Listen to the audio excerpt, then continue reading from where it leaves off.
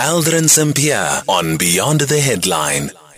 24 minutes after 3 o'clock, in conversation next with Dr. Abdul Karim Elgoni, who is the Commissioner of Research and Information Sharing at the African Diaspora Forum.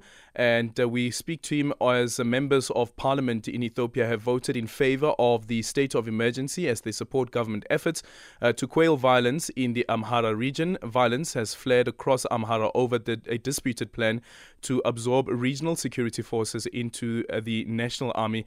Just this past Sunday, an airstrike killed at least 26 people in the region. For more analysis on this, Dr. Abdul Karim Elgoni now joining us on the line. Dr. Elgoni, good afternoon. Thank you so much for making time for us. Before we go into this conversation around what is now transpiring in Ethiopia, just a broader question around the instability on the continent. Do you think that multilateralism is failing us?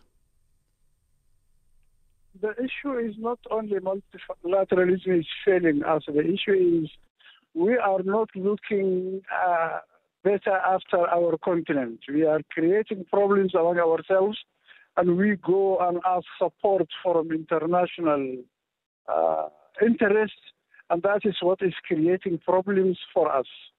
If we do things right, it will go right for us, because those bilaterals are also assisting people in Asia, they are assisting people in South America, and the same problems are not happening there. They are happening here because Africans are not doing things right. Where are we dropping the ball? You see, we need to blame ourselves. When we point a finger at the bilaterals, we are pointing our four fingers at ourselves.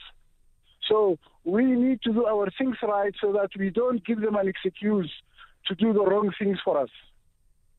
Okay, but then also, of course, the interest of those of the external parties, the ones who are not part of the particular government or even the country where the instability is taking place. Is that the case also when it comes to Ethiopia currently? Yes, partly yes.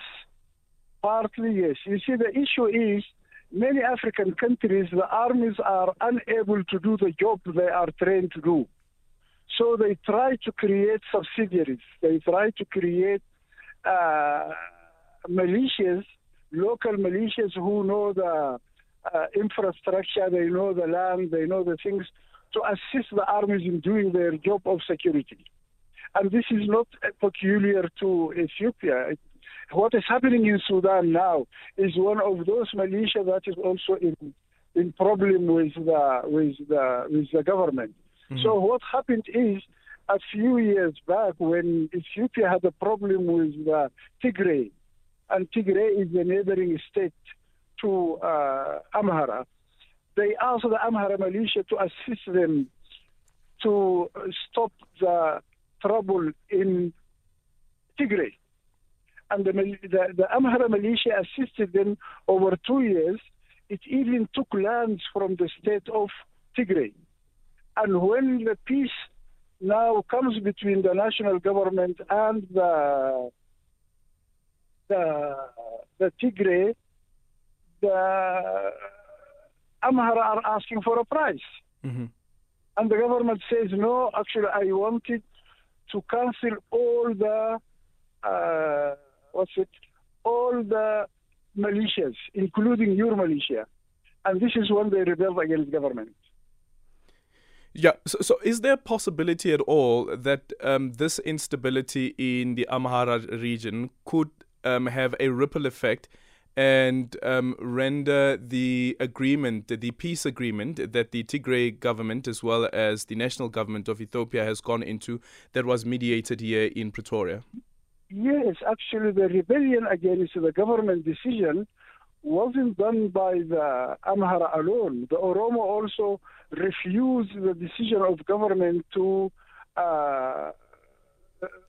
cancel all the militias, because all the other provinces or regional states in Ethiopia have their own militias.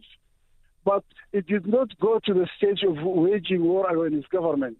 The only militia that wage war against government is the Amhara militia. The other militias are just sitting in the fringes, seeing what is going to happen.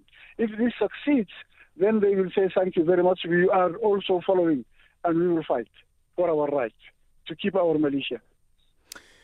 Yeah, and then also the other question is around the integration of some of these militia into the military. I wonder whether that is possible at all, considering the divisions as well that are currently playing out. You see, this is what the government is suggesting. The government is saying, I'm not dissolving your militia.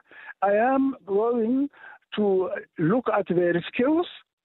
Whoever is good at policing, we add them to the police. Whoever is good at fighting, we add them to the army and the security, and we will get all of them involved. Those who don't have, then we will give them, skill them. They can go and work in agriculture or any other job. We will give you skills. But people are refusing this because the militia itself is like a credit card. You see, the militia, when they don't have money, they just take their Kalashnikovs and stand in the main road. And the buses that are coming, they just stop whatever vehicle is coming and take as much money, cell phones, whatever. So the militia itself is resisting because this will stop a very important job that they are doing other than doing security with the National Army. So the issue is very complex. It's very complex, and it is easy said than done. It is easy said that we will get you into the army and as other security apparatus, but it is not as easy as we say. Dr. Abdul Karim Elgoni, thank you so much for your time. Commissioner of Research and Information Sharing at the African Diaspora Forum. What an analogy there, hey? That the militia is like a credit card.